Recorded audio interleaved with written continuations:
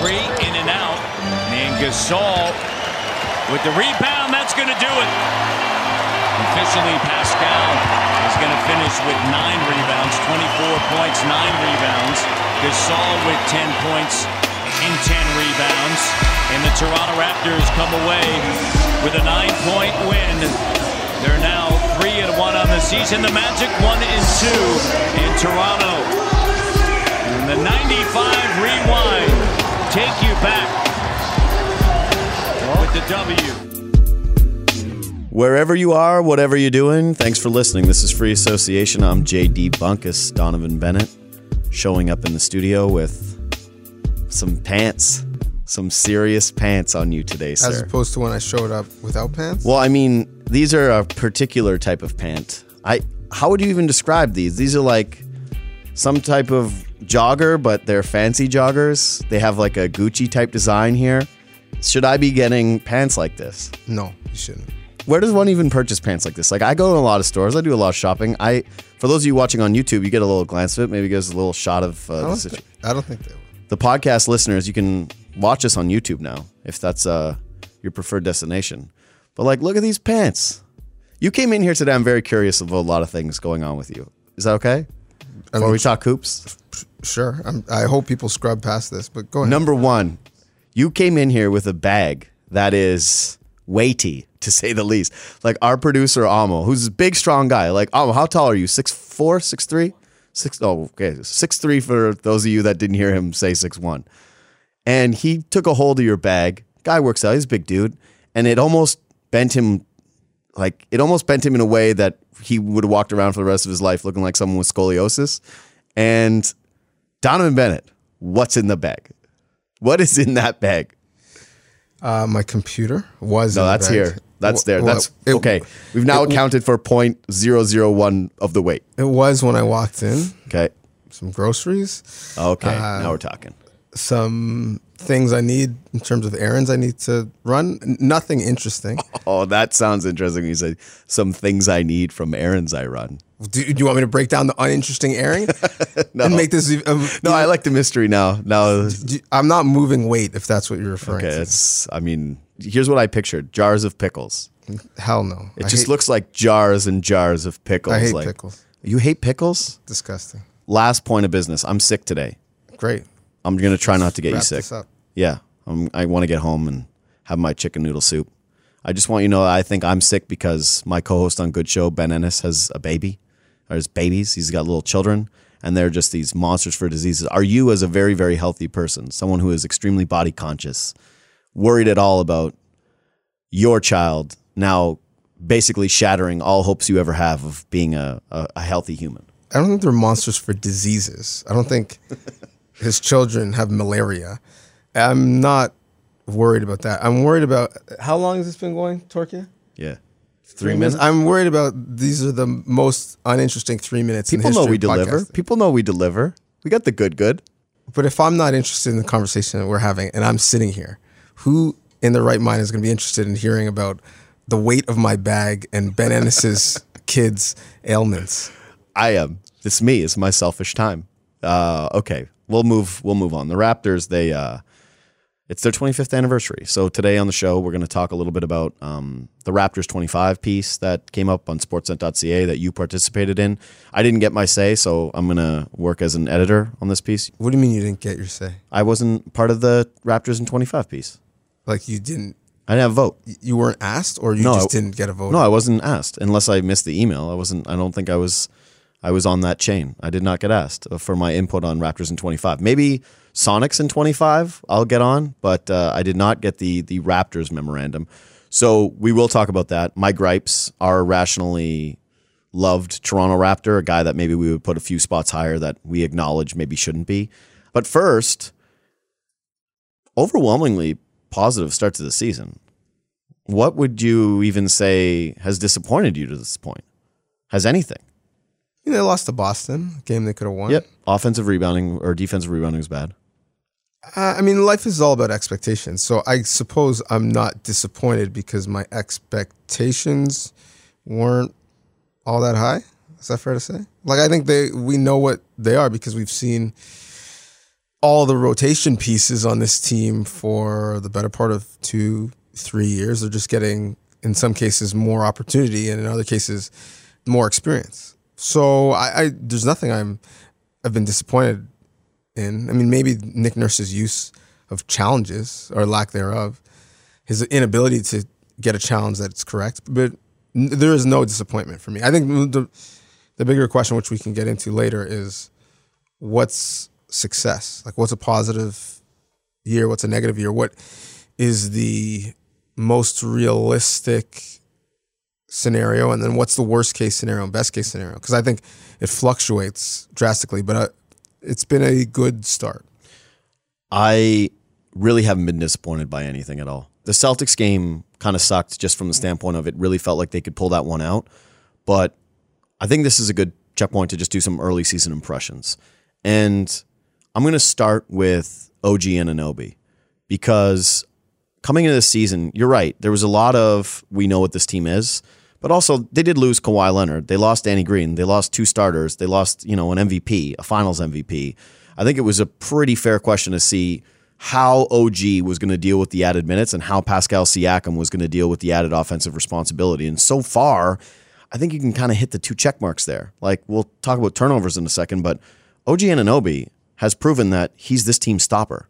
Like, his last 2 games, he's got 6 blocks and 6 steals. And I look at that Orlando Magic game, for example, where he defended everybody that the Magic could throw at him, essentially. He started the game on Aaron Gordon.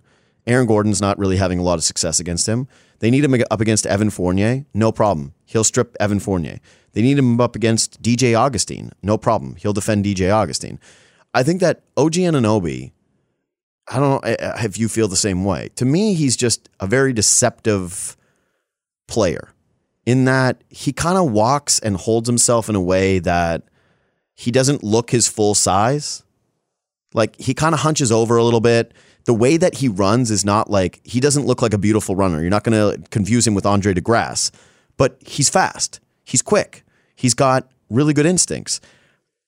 I think he kind of fools people a little bit. I think he kind of fools people when they come to the basket, how strong he is and how long he is when he elevates and stretches out and blocks you. Like the block that he had against Thad Young already in this year, where it was like, holy crap, how many guys are making that play and making it look that effortless?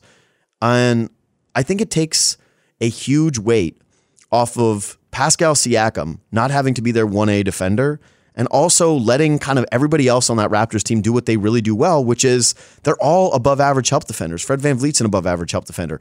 Marc Gasol's an above average help defender. Kyle Lowry does that same thing. And that if this is OG Anunoby, if he is this impressive guy who can go out and defend the other team's best player every night, I think that the Raptors already have their core identity, which is something that was tied to last year, which is that they can be a top 5 defense in the NBA. They can, because unlike most teams in most lineups, there isn't one guy where we say, oh, that's the matchup. Ice over there, clear the side, go to work.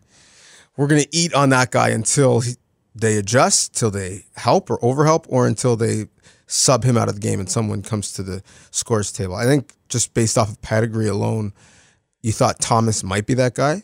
And it's a very small sample size, but he acquitted himself well. They played a little bit of zone when he was in the game, which I did not think was a coincidence.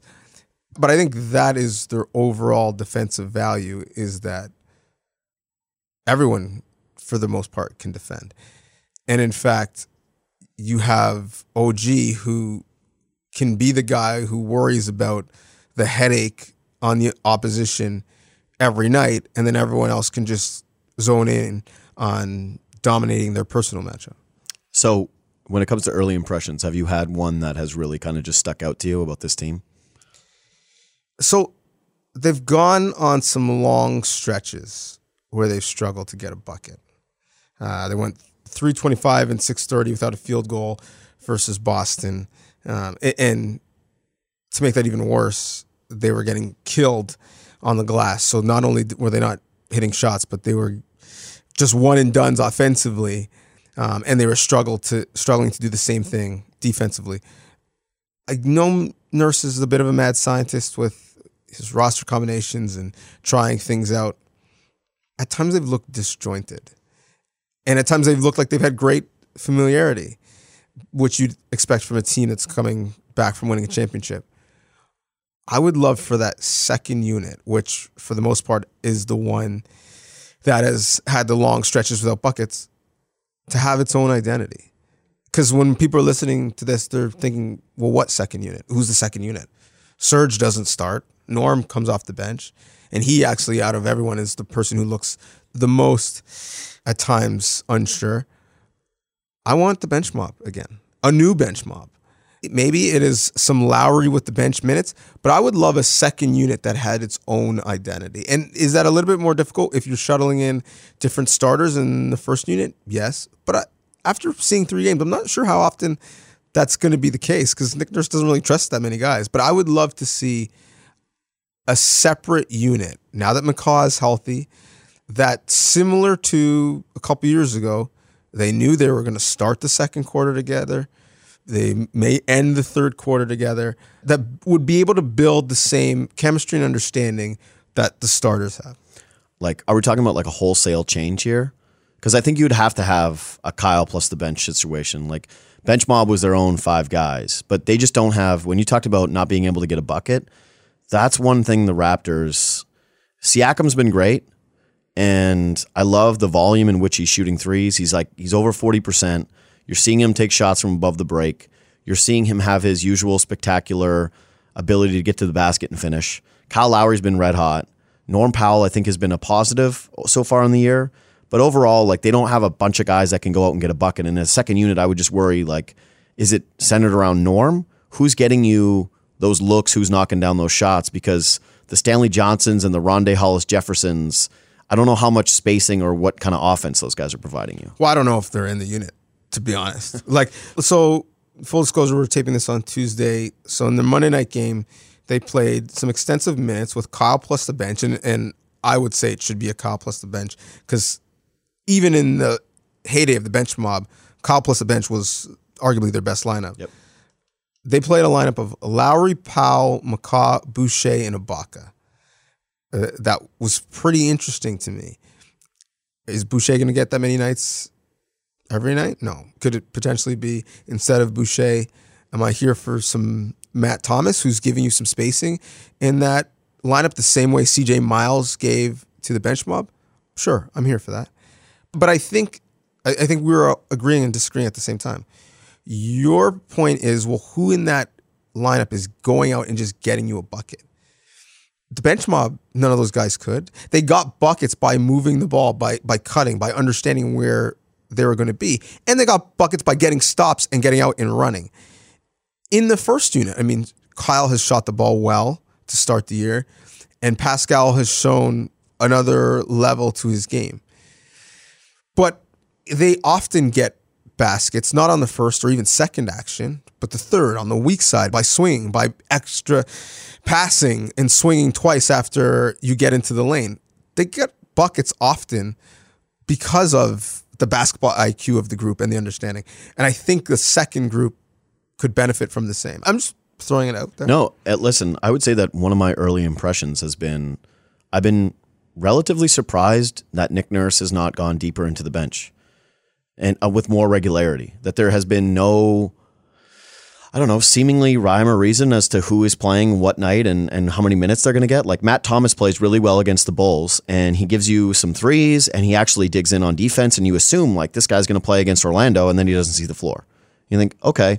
And then Boucher gets minutes, I don't know. Right. Boucher all of a sudden is getting minutes ahead of Rondé Hollis Jefferson, who I get is coming off of an injury, but I think it's pretty clear Hollis Jefferson is the better player and has more of a track record at this point. Like, he played pretty well for a Nets team last season that made the playoffs. You went out and got him because of, I think, the pedigree of that player and the idea that the ceiling can be a bit higher. True. He also was not happy with him after the preseason. Right. And theoretically, if we're looking at the potential ceilings of the player, Boucher's ceiling could just be playing in the NBA for a while. I think Boucher's older, too. Than Rondé? I think Rondé is 24 years old, and I think Boucher is 25. But either way, it's just one of those things where I think what is happening, it's not any level of disappointment. Like, yeah, sure, do I wish I could see a few more Matt Thomas minutes? Yeah, whatever. They're 3-1. They're winning ball games. Like, and you've seen them against the Bulls. Do I think that, I'm curious as to see how Pat McCaw fills out this lineup, or when they'll find that next kind of gear of who those guys are that fall in behind the starters. Sure. But as of right now, I know the Raptors have a tight 7. Like, they've got 7 good players that all work well together and that know their roles, that share the basketball, that all play defense, and they buy in a certain way. And I think what I like about what Nick Nurse is doing to start the season is it feels like NFL training camp. Like, there are jobs to be won. Go out there and do your job. Fill in, fit your role, or you're out. And I think that places that have good culture, like I believe the Raptors do, they can do this, and that it helps them get the most out of players. Like, those guys are demanding that you play good defense. Those guys are saying that you need to buy into what Nick Nurse is selling you. Because if you're not doing it, then like they don't really need you here. I think we talked about this before, but Nurse, when he did the call out of Jefferson and Stanley Johnson that you just referenced. The guys that have been here that know the identity, it's also Nope. got Rondé. Nope. And Stanley. Nope.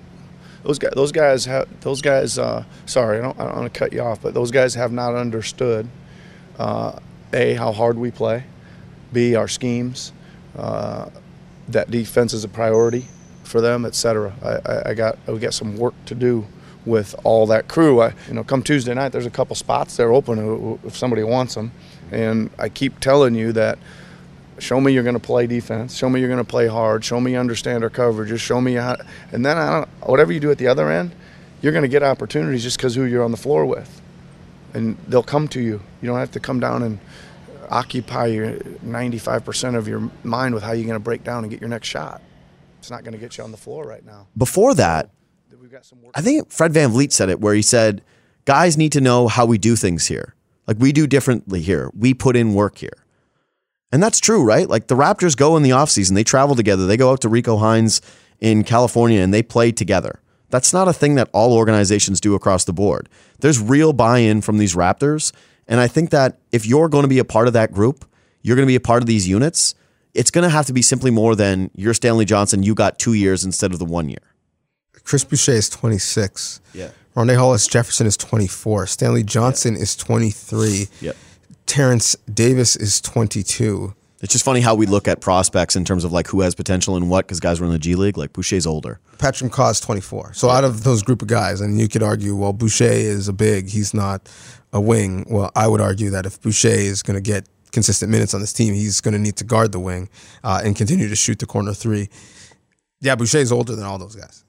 It's just, when we talk about potential and you look at Boucher and it's always like, what can he be? What can he become? It's like, well, he's probably closer to a finished product than, maybe we get it credit for. And if we're going to talk about what Rondé Hollis Jefferson can't do and talk about maybe him adding a ceiling to his game, that playing for a team like the Raptors, that this could be a different maker. But do you think there's another level? I don't think he's going to learn how to shoot, if that's what you're asking me. Rondé? No. But that's my point. Yeah. Whereas if Boucher continues to hit threes and eventually, like Siakam, starts to then hit them off the dribble, and then all of a sudden he's hitting them above the break. You could see him with his ability to protect the rim, and if he just got on a weight program, you could see him taking huge steps the way Pascal did a year ago, the way OG seems to be right now. I don't know if Rondé's taking a huge step. I just look at him and Stanley Johnson and their bodies. Like, if you're talking about weight program, like, that's what I think ideal NBA bodies look like, is what Rondé Hollis Jefferson looks like and what Stanley Johnson look like. But that's entirely the point. Yeah. Is that they have the body. Yeah. And this is the production. That's what I mean, is like, give me that guy, give me the Adonis that I can maybe work on his other skill sets and get him to do other things, rather than the guy who has some of the skills but not the body. It's a philosophical debate, but like, that's kind of where I'm at with it. Is like, I'd rather have the dude who, if I can teach him a certain thing, I know what he can become. He can become a higher ceiling player. We haven't seen a lot of these rotation guys. Like, even Terrence Davis, who I think we thought earned his keep or not earned his keep in the way that, the rotation players have, but had kind of put himself in a good position to be that eighth man, that ninth man. He gets usurped immediately by Patrick McCaw, who I think is going to be this team's eighth man. And that kind of brings me to like my other early impression, which is Kyle Lowry's off to this really good start. Fred VanVleet is off to a pretty good start. Both these guys are starting together. It's not just a one-game anomaly like we thought maybe it would be after our first podcast. Like, it does appear that, at least for now, those two guys are going to be starters moving forward for the vast majority of the Raptors games. That's both your point guards playing together at the same time. And they've done a good job of staggering them. But I think as Lowry gets a little bit longer in the tooth, And considering Fred VanVleet's health over the last season and like the fact that he's already gotten banged up, you'd like to be able to look at the odd night and say, hey, I want to sit you down tonight, Kyle. Like, we want to take a little bit of miles off the tires. We don't want you wearing out as the season goes on. And it's like, do you have a lot of confidence that Pat McCaw can be a point guard, like someone who runs your offense? Because I haven't seen anything to indicate that that's a thing up to this point. Do I have confidence that Pat McCaw could be a point guard? No. Yeah. Do I think it matters? No. I just think that this is where we are in the NBA, where the labels of the positions are just so that novices can follow the game and so that you have something to put in the program when you hand it out. Look how many teams now, it's not even a nouveau idea, are playing multiple point guards together. The Warriors are going to play Russell and Curry together. The Rockets are going to play Harden and Westbrook together. The Thunder are going to play Chris Paul and Shai Gilgeous-Alexander together. It's just the way it is. One of you is going to be off the ball and cutting and trying to find the ball, and the other is going to have to guard an off wing. But you're not worried at all about just, the implications of what it looks like when one of those guys needs a night off? Like how they're going to be able to handle that workload and manage it properly? Like it actually reminds me a little bit of the Maple Leafs goaltending situation. But goaltending is very different, where You only need to have nights off. Sure, but you would acknowledge that only goaltenders can goaltend, right? Like you're not going to say, "Hey, Austin Matthews, we need you to play goal tonight." Like that's not a thing. I'd like to see it. Might be better than Michael Hutchinson. He is a great athlete. Other people can bring the ball up the floor and make an entry pass and then cut, and then we're just in our offense. I don't think it matters. Look at the Lakers. Rondo is announced as a point guard, but LeBron has the ball in his hands. So ultimately, it doesn't matter. And so I think as the game continues to evolve and positions become a little bit more fluid, we're not going to say point guard the way we consider it a stakeholder position like pitcher in baseball, quarterback in football, goalie in hockey. It's going to be like shooting guards and small forwards. What's the difference? I think that they signed Pat McCaw because they view him more than just, a good omen for winning a championship. Like, I think that they think that there's more there. I think Nurse trusts him, especially defensively. And I think that they think the shot can take another step and that there's something there. Like, Nurse looks at him and sees a piece that can still develop. And yeah, you mentioned his age and the lack of opportunity that he's had throughout his career. So maybe there is something. He still remains to be one of those guys where I understand the appeal of that player. I just haven't seen exactly what it is that I like. And especially since one of my other early impressions is that this team's going to shoot a lot of threes. Like, they're up to almost 40 a game. Last year, they were top 11 in attempts a game. This year, I think they're 6th to start the season. They're shooting almost 40, like just a hair under 40 a game. There is a high propensity for this group to just kind of let it fly. And you mentioned how they've gone through these stretches where they haven't scored. And some of that is that they don't have that individual creator. But some of it is that the downside of that is there are times where the Raptors have just kind of stood and shot. And that's the one thing they need to avoid as a high ceiling team or a higher ceiling team is ball's got to move and those looks have to be open. Because if it's just Fred VanVleet standing there, and if it's just Kyle Lowry standing there or Siakam standing there, I think those percentages dip and that the offense starts to look uglier. Well, I think that's a design of just the internal improvement of the people on the roster because it was a real concern. Danny Green leaves, Kawhi Leonard leaves. Those are 2 3-point shooters that leave. But remember, they only had Marc Gasol for the last third of the season. He's another center that is willing to shoot the three. I wish he was willing. They were more willing, yeah. I wish he was willing more to shoot the three. But then when you look at the rotation players, the increased comfort of OG Anunoby to shoot the three and the increased willingness to shoot it, and the different types of threes that Pascal Siakam can now shoot, where it's not just catch and shoot corner threes. They're above the break, which is something you want to see from him. And we're starting to see him shoot them off the dribble. I just think there are guys who are more willing and more comfortable to shoot the three in live action games, and they're not just turning it down and making the extra pass.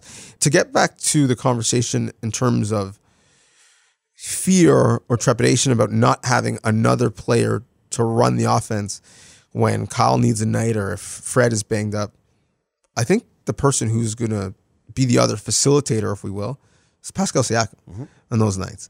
Because if we are going back to the years of the bench mob, he had as much, if not more, burden in terms of running the offense in that second unit as Fred VanVleet did, or as DeLon Wright did. And in fact, that's why at that time my comp for him was going to be baby Draymond Green, because in this similar way, he from the top of the key was able to put it on the floor, but also handle and pass going left and going right. So I think Pascal will take on more of a leadership role in terms of not only is the offense running through you for you to get your points, the offense is running through you for you to get other people points. Yeah, I just hope it doesn't end up in a situation where the Raptors hesitate to give Lowry a night off because they don't. Like, he's already a player. I think it's difficult to get him to buy into load management. I think he wants to play every night. And when there's no ready backup and you're selling him on the idea of the Raptors, going to Patrick McCaw, I think that's a little bit tougher. Before we take that break, what was going through your mind as Pascal was raining those threes in that Boston game?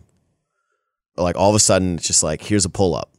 All of a sudden, here's Pascal Siakam just like no hesitation shooting threes. Because mine was completely irrational, but I was thinking to myself, oh my God, they have the new MVP. I was like, this guy's going to be starting in the All-Star game. Someone show Giannis this tape in a year from now. No, I mean, maybe I'm just petty, but I was, and they had good games as well.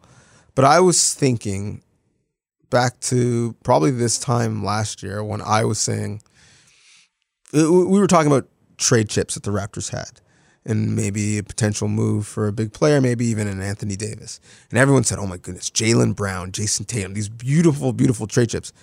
And I kind of said, Pascal Siakam is just as good as those guys. And people thought that was crazy. And I mean, they weren't nearly as hyped. Tatum, you mean? Because most people had Siakam around Brown, no? No. Man, like towards the end of last year, people weren't even pronouncing his name properly. I think we forget. Michael Wilbon calls him Siakam. Yeah. Tatum for sure, but I think we forget. Jaylen Brown had some massive playoff series, was a pick that was high profile. So no, I think people kind of hated on him in relation to both of them. And now, I mean, the Brown thing is not even a question. And to be honest, I don't think the Tatum thing is a question either. Do you think Siakam definitively over Tatum? Well, he's certainly a better defender. And I think there isn't that much different offensively. I need to see more from Pascal, but up to this point, again, I think he's shooting over 5 threes a game to start the season. He's not afraid to take those shots. To me, as impressive as the run was against Boston, the moment that I said, wow, please let that be a thing, was at the end of the Orlando game. He hit a big shot on a little turnaround 2, which is like pretty staple shot for a scorer. Nothing major. He was open. But if he can just add the confidence of being willing to take those shots and make those shots that aren't just kind of the scoops around the layups or the push shots around the basket, I don't know what the ceiling is on that player. So I'm with you. His ceiling has certainly changed, and I'm just very, very excited to see the next little bit of it. So they win at home on 95 night. Yep. He has a quiet 24-9-3. Quiet. Yep. That's a star. Yep. Only stars have quiet nights like that. Turnovers and fouls. Well, I was about to say, the only people who have yet to realize he's a star are the referees. Because he's not getting star calls. He's not getting star whistles. And he's virtually been in some sort of foul trouble midway through every game this year. That's on him to a degree, though. I think he's gotten hit with a couple of guys flopping, but the foul he took in the Orlando game for his 5th, which is an over-the-back call, and the other team's in the bonus, like those are the kind of things where, hey, man, you're now going to be the star of this team. You're the go-to guy on this team. You can't take those cheap fouls anymore. You can't take those reckless fouls because they need you on the floor more than they've ever needed you before. I didn't think the over-the-back one was that bad. I think so? Okay. There were 2 guys in the paint, and he jumped higher. He just happened to be behind him. Yeah, but he was. That's a foul. Like, you don't deserve it was a foul. But it's not like he climbed his back to get the ball. Yeah. Well, I mean, he's Pascal Siakam. Kyle Lowry has started red hot. I think it's a little underappreciated that he didn't really have a training camp. He played in 1 preseason game, and he's started shooting over 40% from 3. He was obviously one of the top 5 Raptors as ranked by you. I think who has votes. I don't know. I don't know how low or how high your Kyle Lowry pettiness would reach to knock him out of the top 5. You're like, Jose Calderon never got an opportunity. He was ranked 2nd on my list. He was ranked 2nd. Okay, so I want to hear your ranks. We'll talk a little bit about Sportsnet piece. But before we do that, NBA newsletter. Sportsnet's NBA newsletter. Go to sportsnet.ca. You want original NBA content. As you said last time, it's a nice, clean way to get all your news, get some opinion, and get it fast. And sportsnet.ca/newsletters. You go there, you subscribe, you get it done, and you get all your news from Stevie Lung and a bunch of other people from around the NBA. So, Raptors top 25. Again, it's up on sportsnet.ca. Go find it right now. It's under the big reads category. Good artwork. I always love the artwork that they put together here for sportsnet.ca. Here's my take. The top 5 is pretty unassailable. However you rank them, I'm not going to really fight you on it unless you try to put Bosch anywhere higher than 5. Some people are mad Tracy McGrady's not in there. See, to me, I find that ridiculous. Like, Tracy McGrady didn't play here long enough. So you voted in the piece. Do you recall your categories that you needed to outline this under? Okay, so this is from editor Craig Battle. Here's the criteria. Number 1, individual play as a member of the Raptors. Number 2, impact on the franchise. So, we took into consideration things like playoff win shares, regular season win shares, obviously the length of time with the team. But that was the criteria given to the panel. 1, individual play as a member of the Raptors. 2, impact on the franchise. So does that change things for you?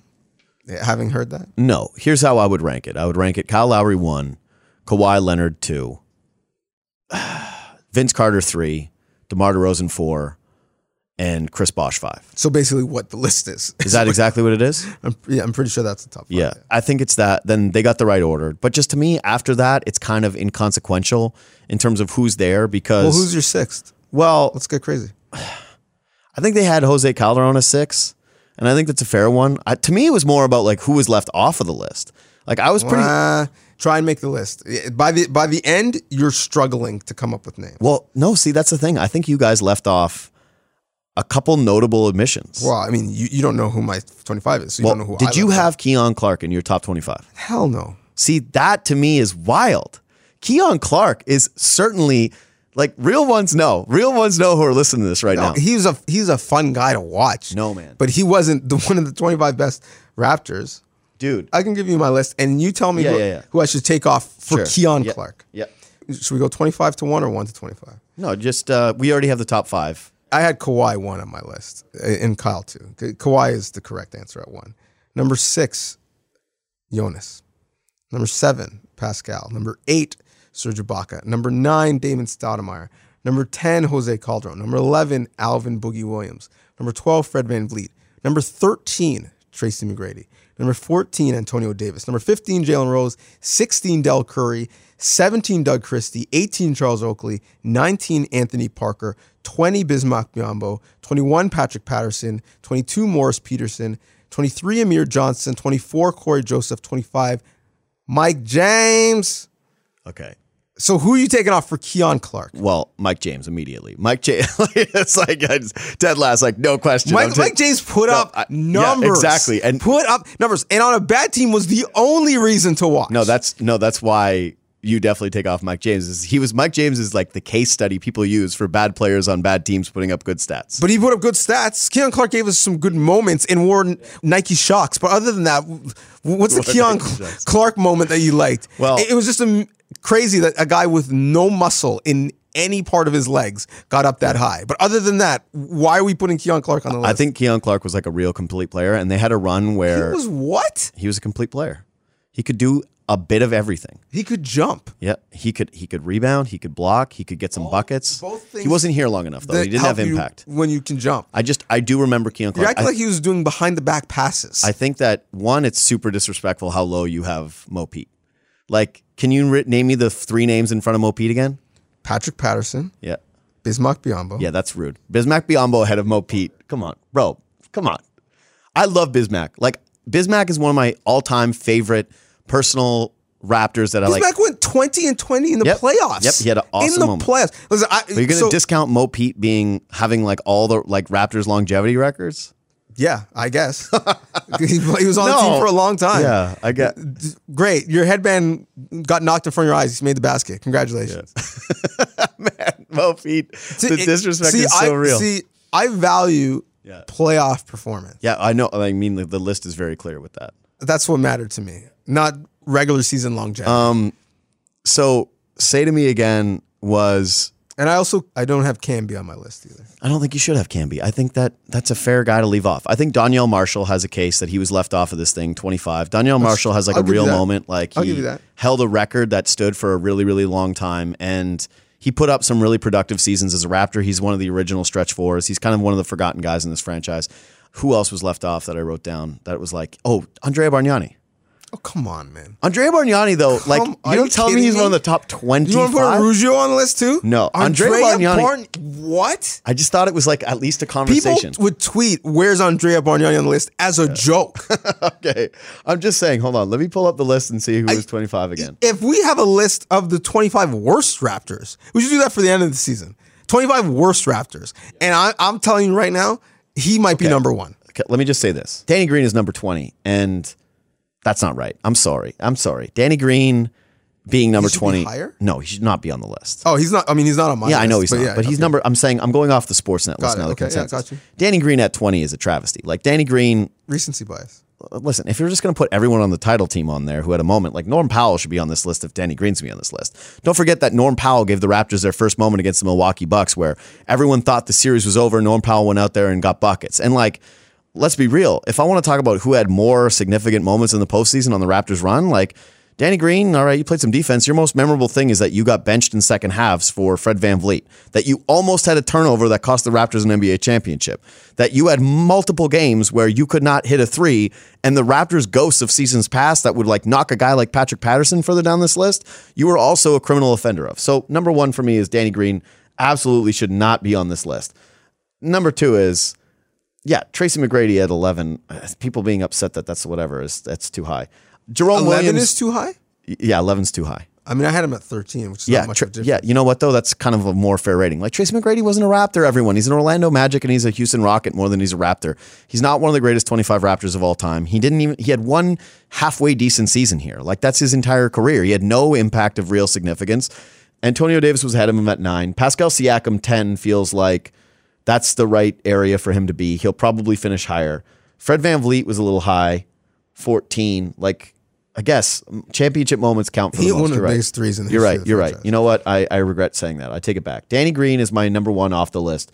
Marc Gasol, 21 as well.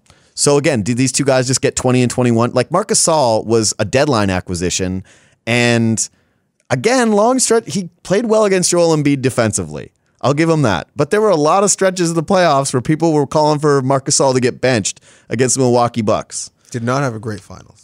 I'm just saying that 21 feels a little high for like the history of a franchise. He was not on my list. Apparently, Vucevic had a vote, and that's how Gasol got so Okay, high. I've already given you my guys. I think, again, TJ Ford, 25, fine. I won't nitpick with guys who are 25. TJ Ford, what's your TJ Ford memory? Him hurting his Yeah, back. him being hurt. That's everybody's TJ Ford memory. So the real issue, though, and the real debate is who's won. There's two. Well, there's actually three camps. I was going to say there's two camps, but there's three. There's the Lowry camp. There's the Vince camp. There's the Vince camp. And then there's the Kawhi camp. Here's my counter against the Vince camp now. Vince camp has no leg to stand on because Kawhi has certainly had more of an impact than Vince at this point. Well, I'm not part of the Vince camp, but the Vince camp would say that this franchise might not even be here. No, that's if fair. it weren't for Vince. That's fair. I mean, like the impact of basketball across the country, I just think that one of the most fascinating points of this Raptors run to me is what is Canada basketball going to look like? If we agree, like I'm not diminishing the Carter effect. I just think that we underappreciate Steve Nash's part in those, in the growth in this country. And like in having an NHL lockout season, him win an MVP. Yeah, but how many of those games were on TV in Canada? Like Mitchell Ness, their highest selling throwback is the Raptors Vince Carter. People in Canada are walking around with Steve That's Nash true, jerseys. even in the States? Yeah, it is. Oh, okay. Did you not watch the Carter Effect? There was like a whole scene. On To be honest, I did watch the Carter Effect, but I was kind of in and out of it. I had it on as a background thing. I wasn't super into it. Here's the thing. If I can put hand up and just admit the truth, I'm a bit of a still Vince Carter hater. And also, I think that it's gotten to the point now where we've gone too far in terms of appreciating Vince Carter and scrubbing the past of the bad. But yeah, I'm in team like the greatest player, if we're talking about like who is actually the best player ever, is Kawhi. Like, duh. It's clearly Kawhi Leonard. He was obviously the finals MVP. The most like long, if you give tenure anything and like meaning to the franchise and the guy who I think like represents the fans the best way, it's Kyle Lowry. He's had the longevity. He's put together the numbers. He's been consistently great with this franchise. He's won a championship. He came out in Game 6. He's put the stamp on it. He's had multiple playoff runs. We have to remember the other ones, like, Game 7 against Miami, where Kyle Lowry went out there and just balled and won the Raptors a Game 7 playoff game. Like, those things count to me having more than one season. I think to be a one and done is tough. And so it would be Lowry 1 for me, then it would be Kawhi, and like that's how big Kawhi's impact is, and then it would be Vince. See, I think that one supersedes the other 23 years of It's the such a franchise. weird franchise, though, that we even do this in terms of this way, like the way that it's put into these different pockets. Like, Dallas Mavericks fans are like, it's Dirk. Like, there's no other thing. But there was no debate. Dirk has both. He gave them their moment, and he has the long. No, I know. I'm just saying that the Raptors are very unique in that they have a ring and they have a Finals MVP, but he's only 1 year guy. Versus, you know what I mean? Like, if Kawhi re-signs and he plays even one more game, it's like, yeah, you're the greatest of all time. The second he steps on the floor, there's no debate about it anymore. Like, he's just the greatest Raptor of all time. He going up in the rafters first, all those different things. He left, and it complicates things. Can I ask you who your Raptor that you have high on that list, that you acknowledge, like you're a journalist? You are Donnovan Bennett, accomplished journalist. Someone who, Sportsnet proudly employs as an unbiased observer of all things. Admit to us in private, admit to the associates, who the person is on the list that's a little too high, but you hold a special place for them and you just enjoyed their game a little bit more. And so that's why they're a little bit too high up the list. I mean, I don't know if it has anything to do with me holding a special place. I will say this. I have Jalen Rose at 15. When you actually look at his numbers, and he wasn't actually here that long, it's hard to make a case. Yeah, he gave up 81 to Kobe. He was part of the team that gave up 81 to Kobe. But in my write-up for Jalen Rose, I did say that unlike most of the American players who left the franchise and then trashed it on the way out, or continue to trash it in the case of some, Tracy McGrady, Jalen Rose has only said glowing positive things about his time as a Raptor. In fact, he has done more work as an ambassador for the franchise since he has left than when he was here. And so that is part of the contribution where I had Jalen Rose maybe higher than his play, but I do think he is a fond member of the Raptors alumni. You mentioned 6 is where the list gets real because the first 5 are pretty much in some order understood. I have Jonas Valanciunas at 6. That's way too high. I know you love JV. You're Mr. Longevity. I know. I'm just saying you can't have it both ways, though. You got to either be. No, he has playoff moments, and he has longevity. What's JV's playoff moment? It was like Game 1 against the Pacers when he was dominant, and then they lost that game. Well, his playoff numbers were always better than his regular season numbers. But my point is, year after year after year, he was a constant on a team that went to the playoffs. Like Kyle, like DeMar, JV was that other guy for that entire We the North era run, a starter on those teams. So the year they won the championship is the year they traded him away and upgraded at the center to get somebody who did the thing that he can't do, which is play defense. True, he can defensive rebound. True, but I mean, DeMar's in the DeMar's in the top 4, and he was such a JV Hive guy. You're like, he can defensive rebound. You wouldn't even let it go. You wouldn't even give me that he doesn't play defense. But then are we taking DeMar out of the top 4? No, because he actually was traded for the guy who won them the championship. Yeah, Marc Gasol was like nice icing on the cake. It was because of Kawhi. Here's the thing. I'm not even going to quibble with it that much because, 1, I brought up Andrea Bargnani as a potential top 25 guy.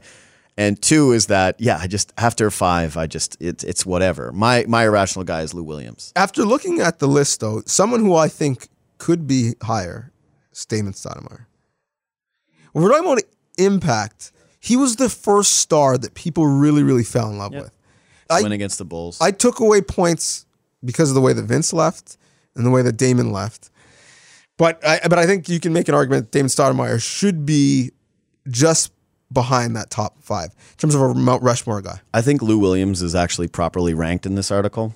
He's 23. I don't even have him in my top 5. He's 23, and I think that's fair to have him in there. Here's the thing. I adore Lou Williams' game. Like, Lou Williams is everything that I would ever want to be as a ball player, which is like someone who gives you buckets and then plays no defense, but does it in a like real beautiful way, has like signature scoring ability. Lou Williams came up here, had 2 girlfriends, wouldn't talk about it, won 6th man, and got Drake to write a song about him. Like, Drake did the championship edition of the Raptors winning a title, and he didn't put as much effort into those songs involving the Raptors as he did Lou Williams' song. I mean, the songs weren't even involving the That's Raptors. what I mean. It was like, we were like, here's the championship edition. There's nothing about the Raptors in here. He's rapped more about Kevin Durant than he's rapped about the 2019 Raptors championship team. I'll always hold a special place for Lou Williams. I think people kind of forget how fun it was late in clocks, late at the end of games when the Raptors needed a bucket. Give it to Lou Will and let him go get it. And I think he was a victim of the Raptors didn't play defense and they needed to do an overhaul, and he kind of got shuffled away. And listen, no shots at Masai. But if we're really going to say like what were Masai Ujiri's mistakes over his career, I would say letting Lou Williams walk for essentially nothing from that team because of the embarrassing loss to the Wizards is fairly high on the list. Well, first of all, He didn't sign for any money. He didn't get a big contract. How many people had Lou Williams jerseys? Like, he was a fun player. No, they didn't. That year, the Raptors had a purple throwback year. That was a Raptors throwback season, and tons of people had the Lou Williams 23 Raptors dinosaur uniform. Please tweet in to either of us if you had a Lou Williams jersey, because I've never seen one. I saw Corey Joseph jerseys. I still do. Yep. I didn't see a Lou Williams jersey. But I see more of the Corey Joseph gold. True, but whatever the color, people paid for it at Real Sports. Was Lou Williams a victim of the circumstance? Yes. But Lou Williams was no longer on this roster, more so as Masai Ujiri sending a message to Dwayne Casey saying, no excuses. You are saying this team can't defend because Lou Williams can't defend, even though you continue to put him on the floor when you need a bucket at the end of the second half. You clearly can't discipline yourself and not use this toy and then complain about the fact that it doesn't defend. So I'm taking the toy away. Have you seen Kawhi's reactions to Lou Will's defense early to start the season? I have not. Does Kawhi react to anything? Yeah, he has. He's slammed a basketball in a game in being upset with Lou Williams just completely not tracking his man on a cut to the basket for a layup. Yeah, so I just think if you win an award, you won the six-man award, that's worth something to the franchise. And that season was really, really fun, and the Raptors had high hopes, but it flamed out, and we kind of forget how great it was to have Lou Williams that season. But if we list the top coaches, Sam Mitchell won an award? Yeah, and that's why if you rank the top 5 coaches in Raptors history, Sam Mitchell would be there. In fact, you'd probably have him as 3. In fact, you definitely would have him as 3. We got to take a break. We got to go. I need to ask you about the Warriors before we leave, but I need to tell you about SN Now, which is, listen, you can stream anything. We have all the things here at Sportsnet. I've said it to you so many times. Go to snnow.ca, snnow.ca for more details. Get World Series right now, Stanley Cup playoffs, you name it, you can get it. It's all right there. Go to SN Now. You will not regret that purchase. And also, NBA chat room. You and Faisal Kamisa. You got a fancy commercial. Before the Raptors game, sir. It's an intro, yeah. Promo. Yeah. Little promo. Yes, Steph and Mike killed it. It had little to do with us. Oh, that's very great. And remembering the cast and crew who did the things. Amo and Mike, I prefer to do this show, but Mike works on both shows, so. Well, I mean, which one do you like more, Mike? He's taking a break from working on that show to do this right now. Okay, so before we go, I just need to ask you. You predicted in the and predictions pieces or whatever, and they're mostly fun. But like, listen, you love the Warriors. You love the Warriors so much. I think you left town during the Raptors finals run so that you could avoid being here as your beloved Warriors lost to the villainous Toronto Raptors, right? Or I was on a bachelor trip / wedding. Yeah, you do love Steph Curry. You are a Warriors guy. You stay up late. You watch the team, and I think in your predictions piece you had them in the finals. I did, and. One is, would you like to recant that pick? You can start from scratch. Like right now, Donnovan Bennett, would you like the opportunity to scratch that from the record and we never bring it up again and we give you a new team to pick for the finals from the West? Do I think they're going to make the finals now? No. I will say this. I made that pick when the timeline of Klay Thompson coming back was around just after the All-Star break. Not when Steve Kerr said, he's probably not coming back this year, which would have drastically changed Okay, things. that's fair. So yes, they have struggled. That's it. Dude, starting Jordan Poole and Glenn Robinson III is not good for trying to be a team with title contention. And then you look down their bench and it's like, who, what, huh? Okay, let me ask you this now. Do you think the Warriors are going to make the playoffs this year? I do think they're going to make the playoffs. What seed? I think they 7, 6. Okay. I don't see it. I think that Charles Barkley, when he kind of roasted Klay Thompson on the set of the NBA TNT show, that he was right. And I thought that they would be able to overcome those two, and I'm sure there'll be some growing pains. But they won their first game of the year against the Pelicans last night, and they won it by scoring, I think, 134 points. And my question for the Warriors is like, how many nights can you score 130 with that group? Because you're not going to be able to get enough stops because you don't have anyone who can play defense other than Draymond Green. Their defense has been atrocious. Offenses playing them have been better than the best offense in the NBA. So even if they, to your point, are really good and set records in terms of their own offense, they'll still lose more than 50% of their game. Did you see the rim stat of what they're giving up at the rim? I did not. They're giving up 84% at the rim. Not good. No. But Not good.